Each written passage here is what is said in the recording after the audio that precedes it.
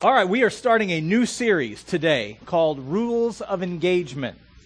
And the genesis of it, really, it's all about conflict resolution. But one of the things that I really find fascinating is military engagement, how they go about that process. They define the different levels. And at the end of the day, I mean, every officer would tell you that force is not the first option, but it is an option. And so in conflict resolution, we can apply rules of engagement scripturally based on God's Word and how we use it in our everyday life. So over the next 3 weeks, here's what we want to do. I talked a little about this in the first hour, but this first week is about interpersonal conflict resolution. What does that look like in my everyday world? Then next week, how do I engage when there's conflicts with authority and in the workplace? And then week 3, my father-in-law was in here. He's 6'4", 226, and I say this because he's my wife's dad.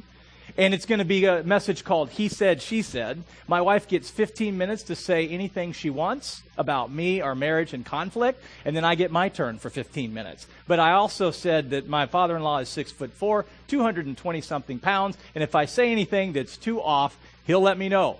So in 3 weeks, we'll be dealing with that issue right before Valentine's. But the point being is that I think people need to get set free in the areas of conflict resolution. Would you agree?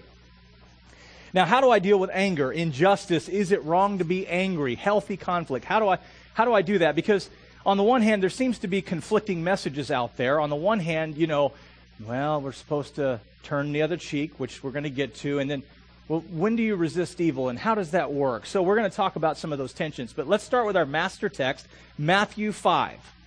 Matthew chapter 5, verse 9. If you're turning in your Bibles, I'm going to read out of the New Living Translation. Put it up on the screen there. It says, God blesses those who work for peace, for they will be called the children of God. Now, it's interesting that it says work for peace. That implies that it's work.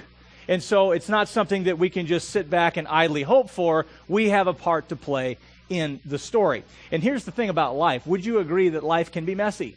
It can be a little complicated. And not only do I have issues, but you have issues. And when your issues collide with my issues, we have issues. Would you agree?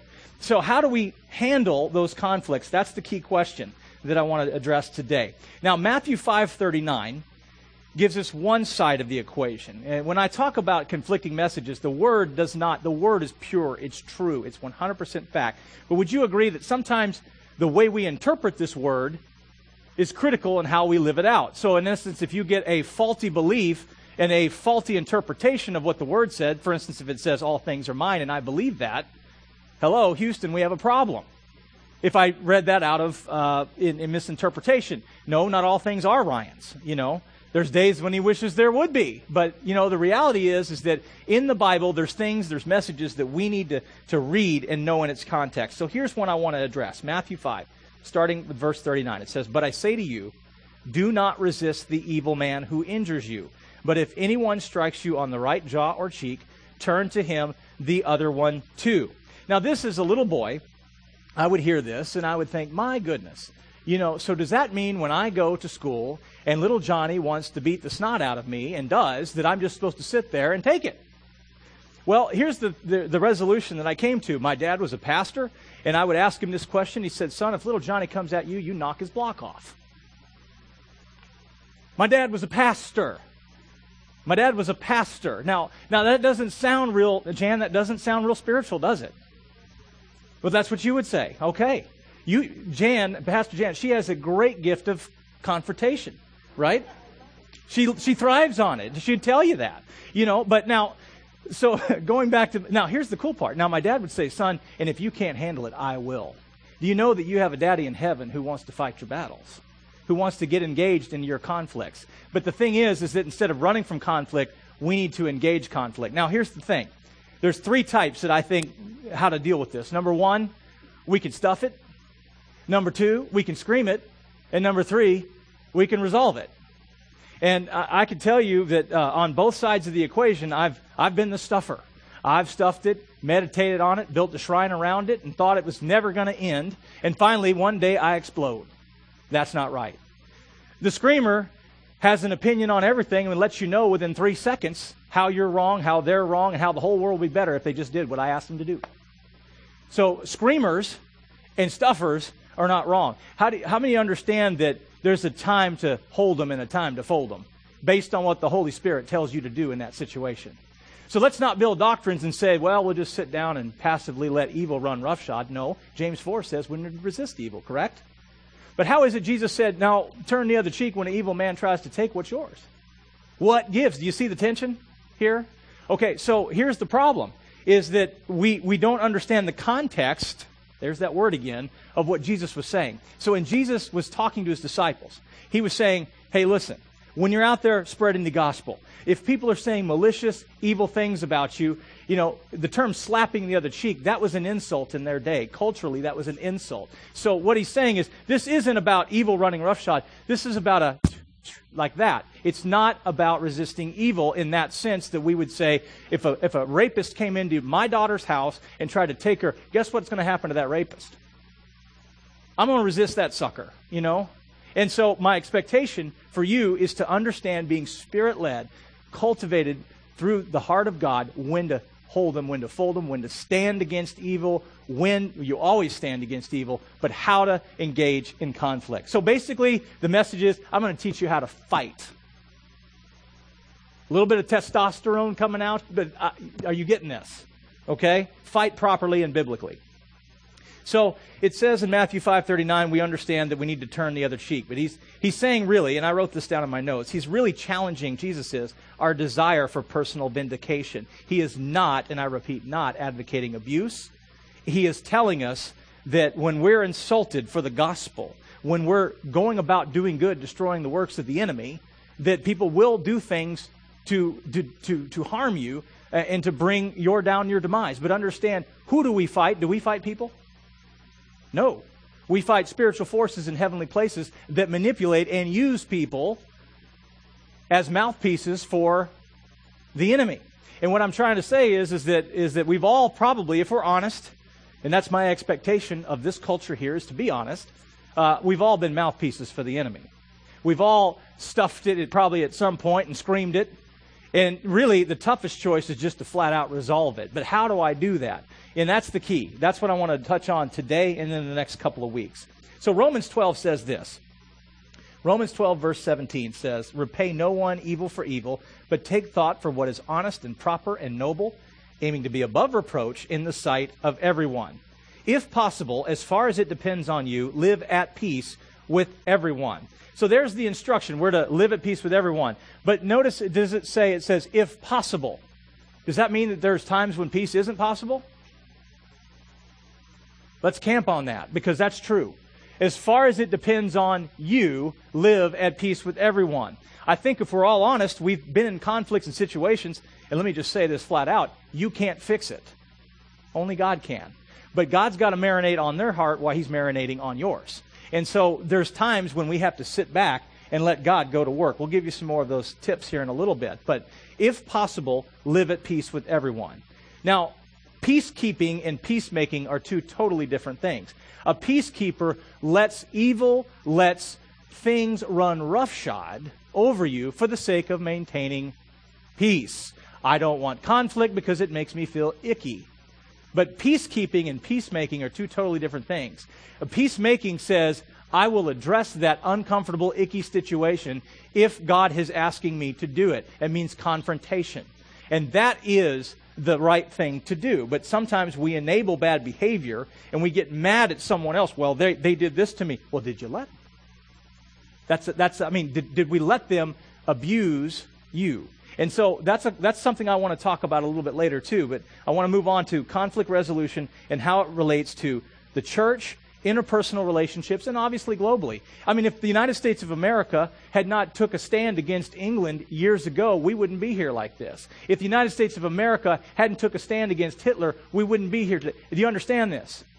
We have an armed forces out there that are trying to get the other free world to understand that freedom isn't free.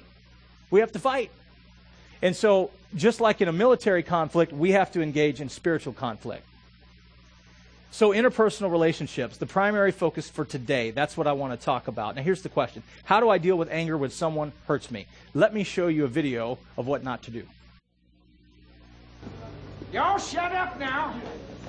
Now, last week, we talked about the physiology of the animal brain as it pertains to aggression. Now, is there anyone here that can tell me why most alligators are abnormally aggressive? I know the answer to this question. Raise your hand. Anybody? Anyone?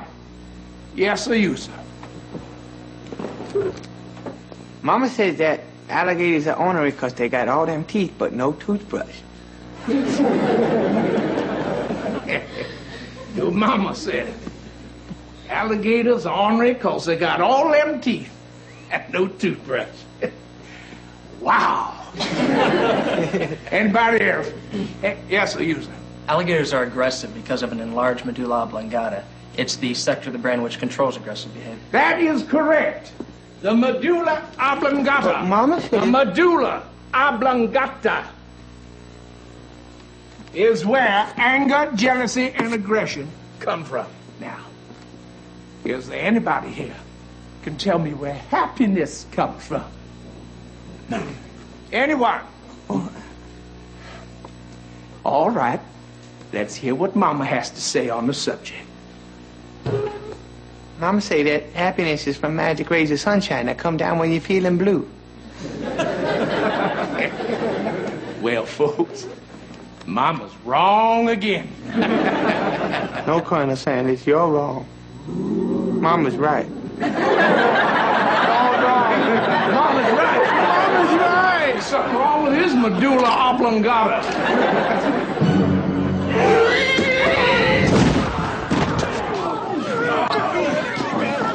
It's okay to fight back. Coach Klein said I could. Mr. Coach Klein said I could. It's fine. Okay, you're going to have to forgive me. I just think that's hysterical.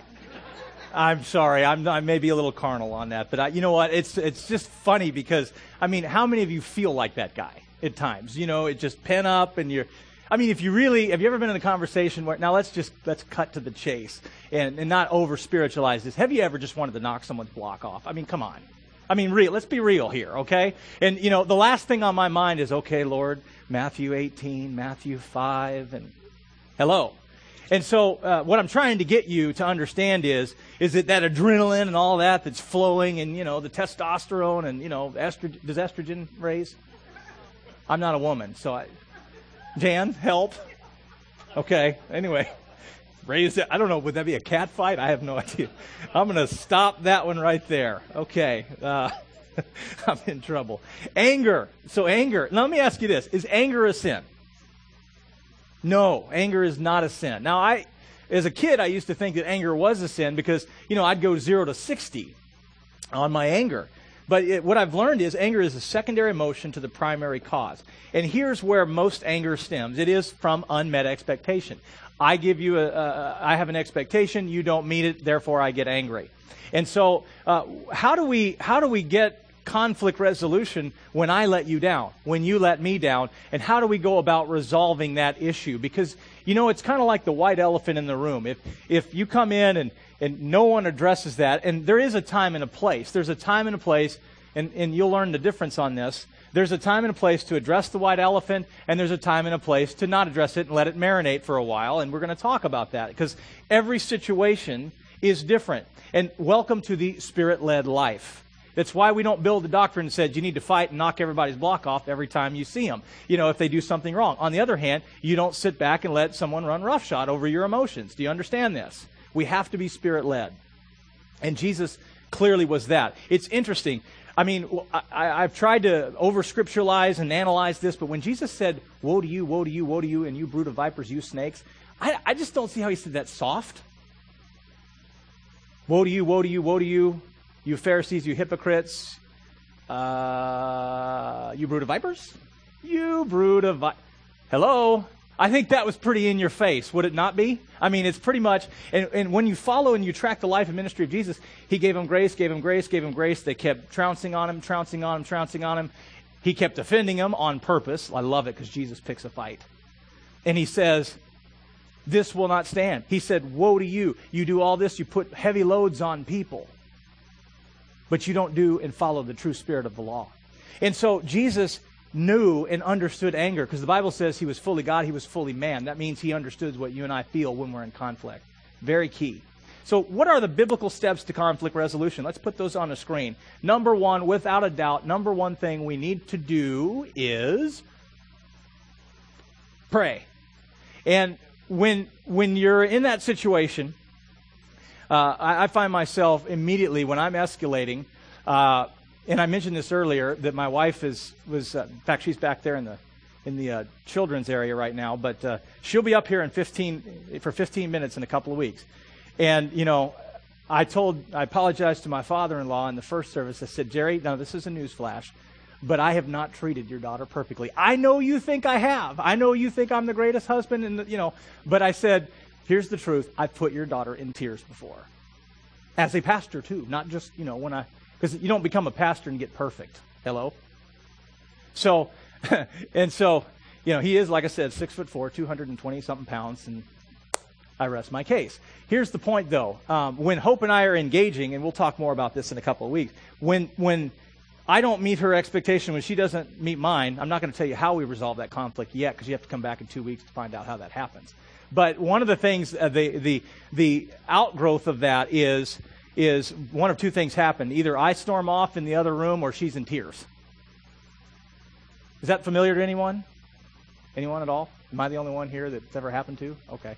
Anyway, so the point is that over the years we've learned how to fight, how to negotiate, how to understand and empathize. And yes, dear, that really understand exactly how you feel. I know how that makes you feel, and I don't understand why it doesn't feel. It's always feel.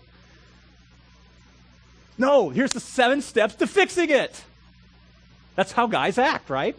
Here's the 7 steps to fix it. This is what you do, blah, blah, blah. You guys are quiet. Am I reading your mail or what? You know? Come on. So, no. But the first thing we do, and I got off on a tangent, and I'm sorry. Pray. Number 1, pray. Seek God's word on your issue. That's number 2. Seek God's word. I promise you, if you're dealing with an emotion, look up the word anger in your concordance of your Bible. There'll be plenty of scriptures that you can look at. If you're dealing with fear, look under fear in the concordance of your Bible, and you can deal with that. But seek God's word on the situation, on how to resolve conflict. We're going to talk about a bunch of those scriptures today. So the first one for the believers. Now this is in a situation, interpersonal conflict with believers only. This is not, if you do a Matthew 18 with someone who doesn't know Jesus, they're going to look at you like, who are you? Because Matthew 18 was written for interpersonal conflict for church people. Say church people. Okay. Now, it can apply to other people outside the church, and you can use the principles, but really the expectation, Jesus is holding his church to a higher standard, and shouldn't he? So, if I've got a problem with you, you've got a problem with me, instead of telling 9 other of your friends about, well, the 9 ways that you upset me, maybe do you think it's a good idea you should go to the person that upset you?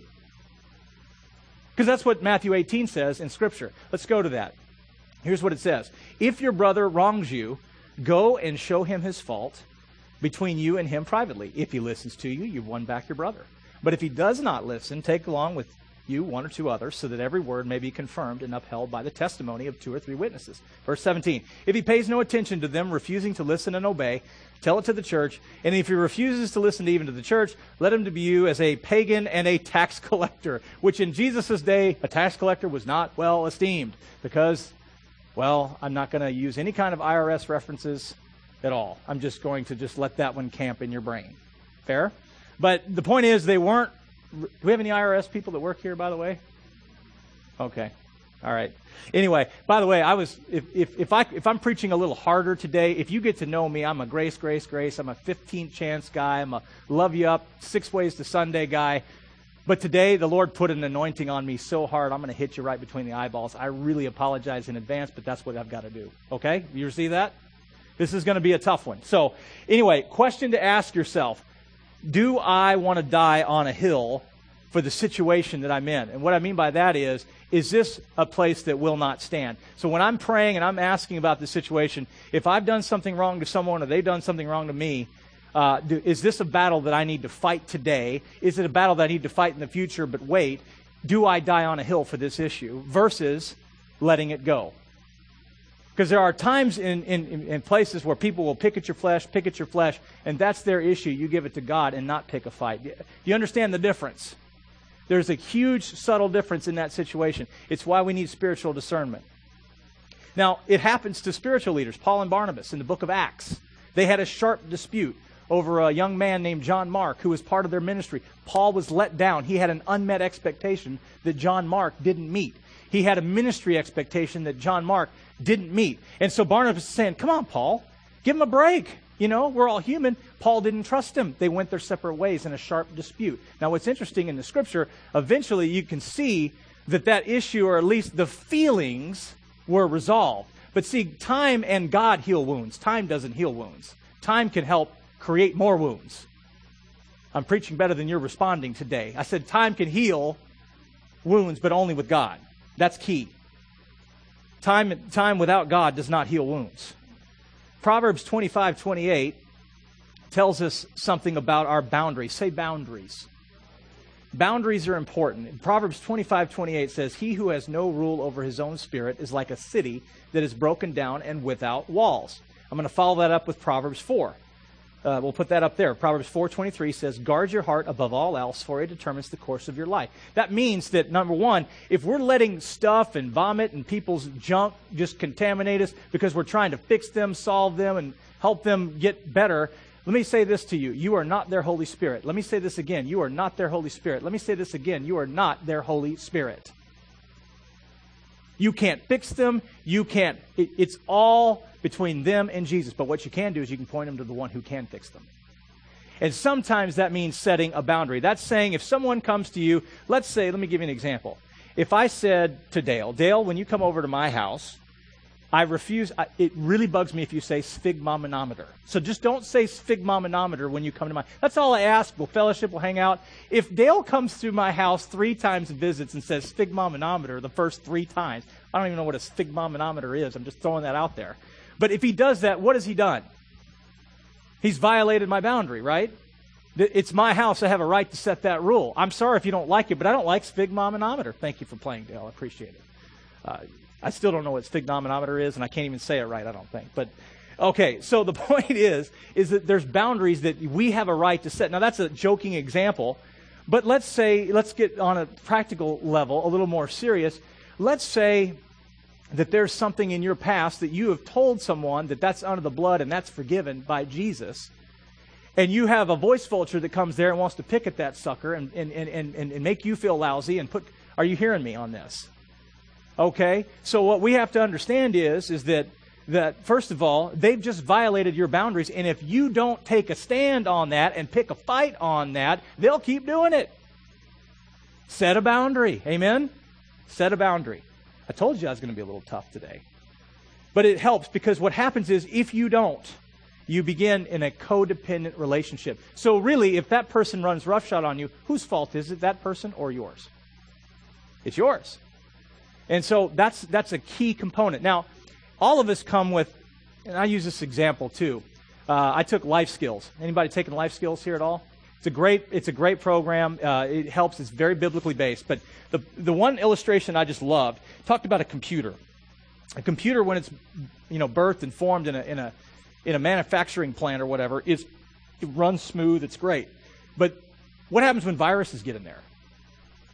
It starts slowing down. It takes longer to get the thing to work, and then you get frustrated, and maybe you want to slap the computer screen and, in the name of Jesus, rebuke the viral demon out of it. And hello, so or you can just get it fixed. But okay, we're kind of like computers.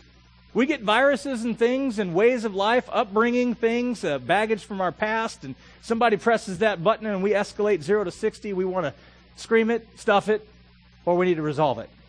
And so one of the things that I learned about computers is once you clean it out, they seem to run fast.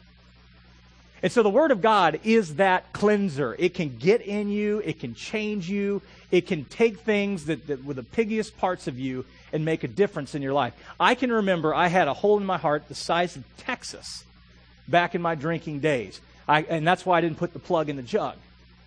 But I can tell you that once I got revelation of that the Word of God really works, and and I understood that my significance wasn't in what I did, but in who I was, then I began to give people some grace. Because God gave me grace. Because remember, for God so loved the world. Remember that? For God so loved the world. So when I began to understand who I was in Christ, then my expectation of you, I gave you more grace. And so over time, I didn't trigger as fast. I mean, I was that guy, 0 to 60 and level you, emotionally. And by the way, it wasn't about resolving conflict for me. It was about winning. To the point where as long as I was right, that's all that mattered. I don't care if I ran roughshod over you and anyone else or your feelings. It was all about winning. Anybody ever been in that mode before? I want to win the battle, but you wind up losing the war.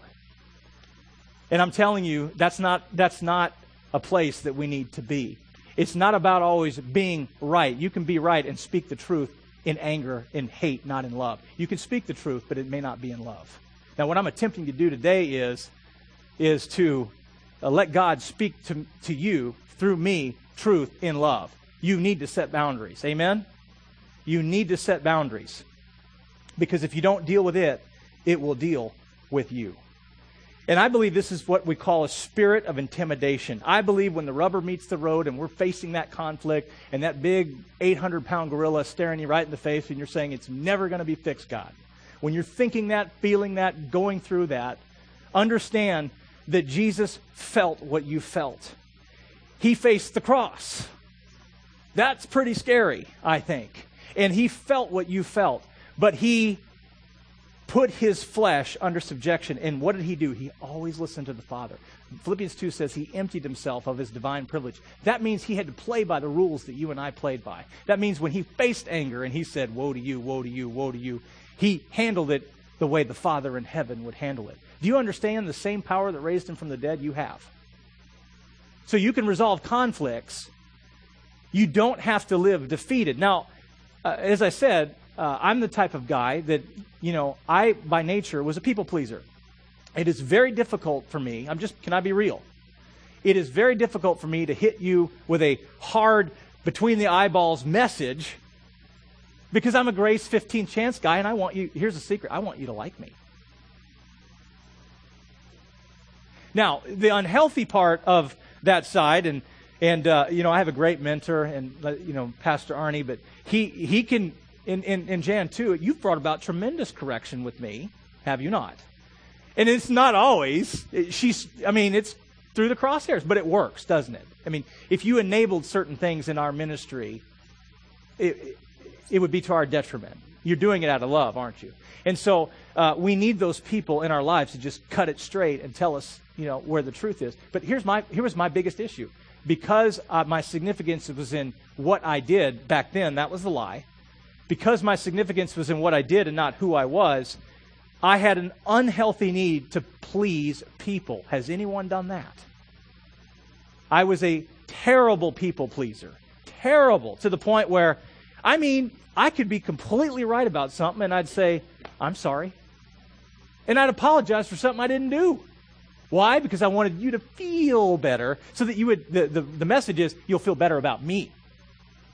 So really, isn't that selfish?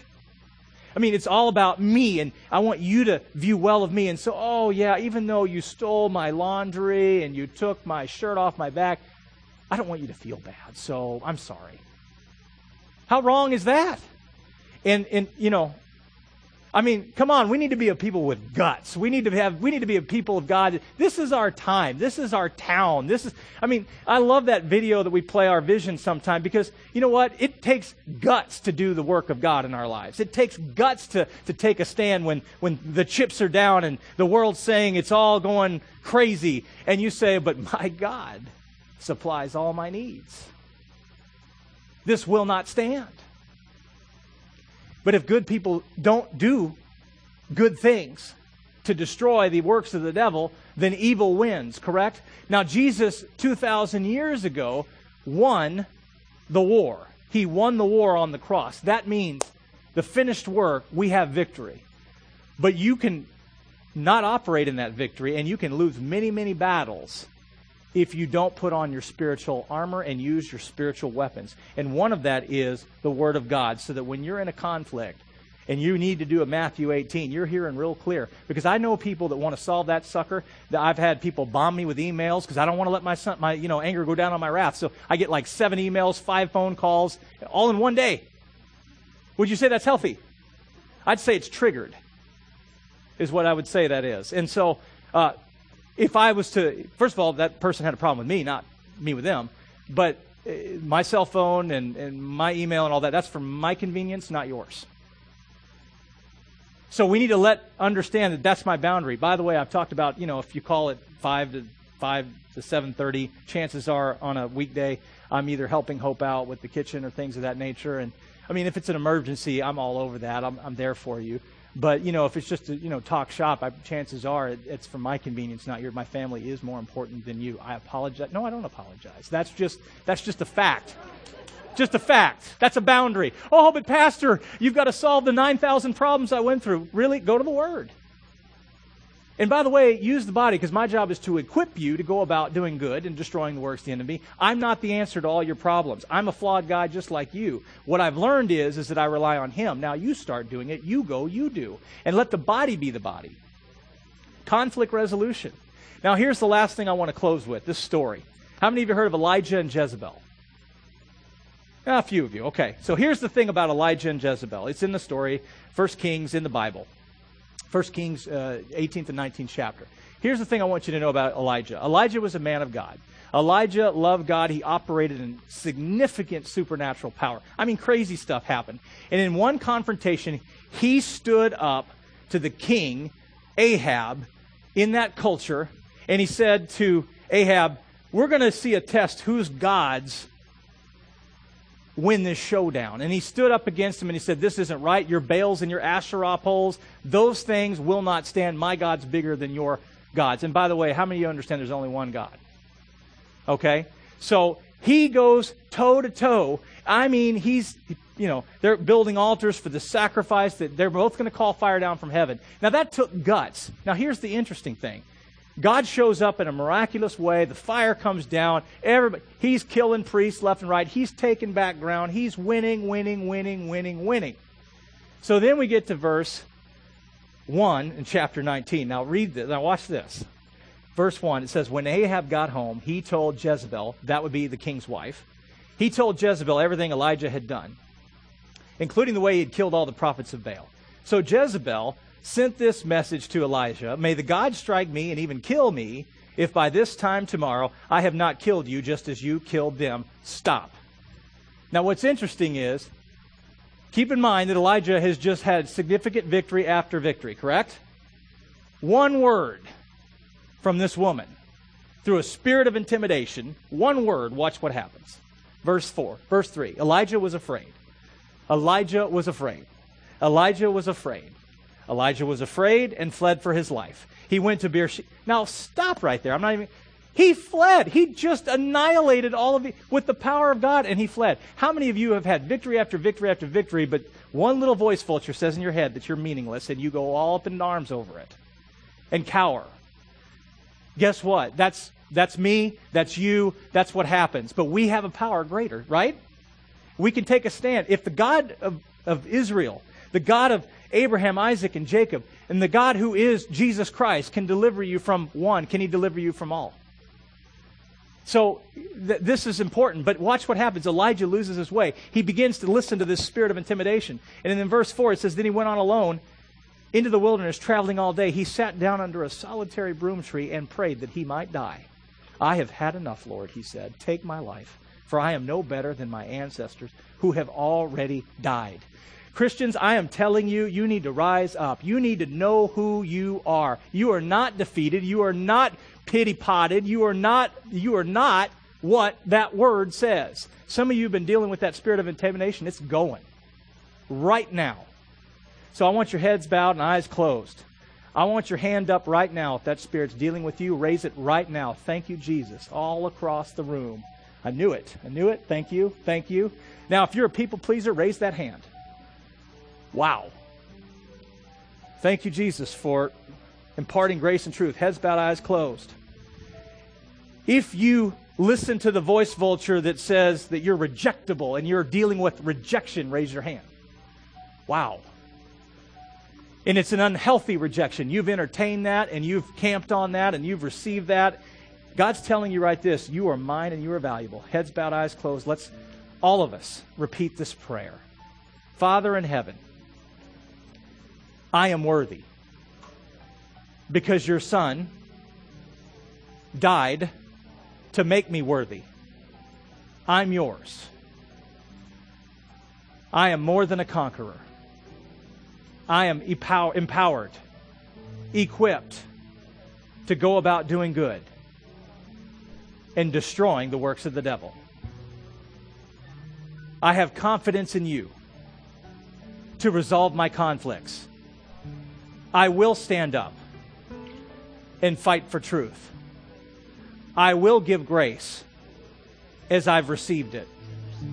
I will be your child, victorious, living free of fear. I trust you to reconcile relationships. In Jesus' name we pray. Amen. Here's what I want to do now. I want to take that bucket right there. I've got 2 books. Oh, we've got those books over there as well. 2 books called Boundaries. I read this, helped change my life. What I'm going to do is I'm going to draw one right here. I'm not going to look. I want to bless somebody with this. Who did I draw? Kathy Tunn. Are you here? No, Kathy? Is she in here? Okay, well, she's here. Okay, I'll give her one. And then I want to draw one more here. Let me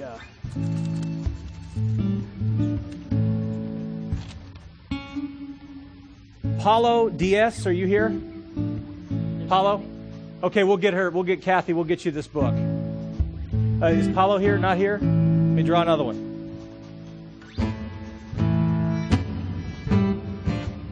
Carlos and Laura Inda, are you here? Right back here? Okay. I want to make sure that we get you this book here too. Now, here's the last thing I want to tell you. You've just prayed that prayer. You've just said that I'm going to allow the Lord to deal with my problems, and you're not going to allow these things to own you anymore. What I want you to do is get in this Word and start looking up your rights as believer. Find out what Jesus really died for you to give you. Do you know you have rights as believers to take a stand? And so I want to encourage you to do that. I also want to encourage you to come back next week and bring a friend. Next week we're going to talk about workplace issues, authority issues, how honoring authority can literally transform your life. Because I don't know if you know this, but this town and this culture challenges authority all the time. There's a very critical spirit. Now, I'm not saying that all of you are. I'm saying that there is a spirit here that we need to deal with. Amen?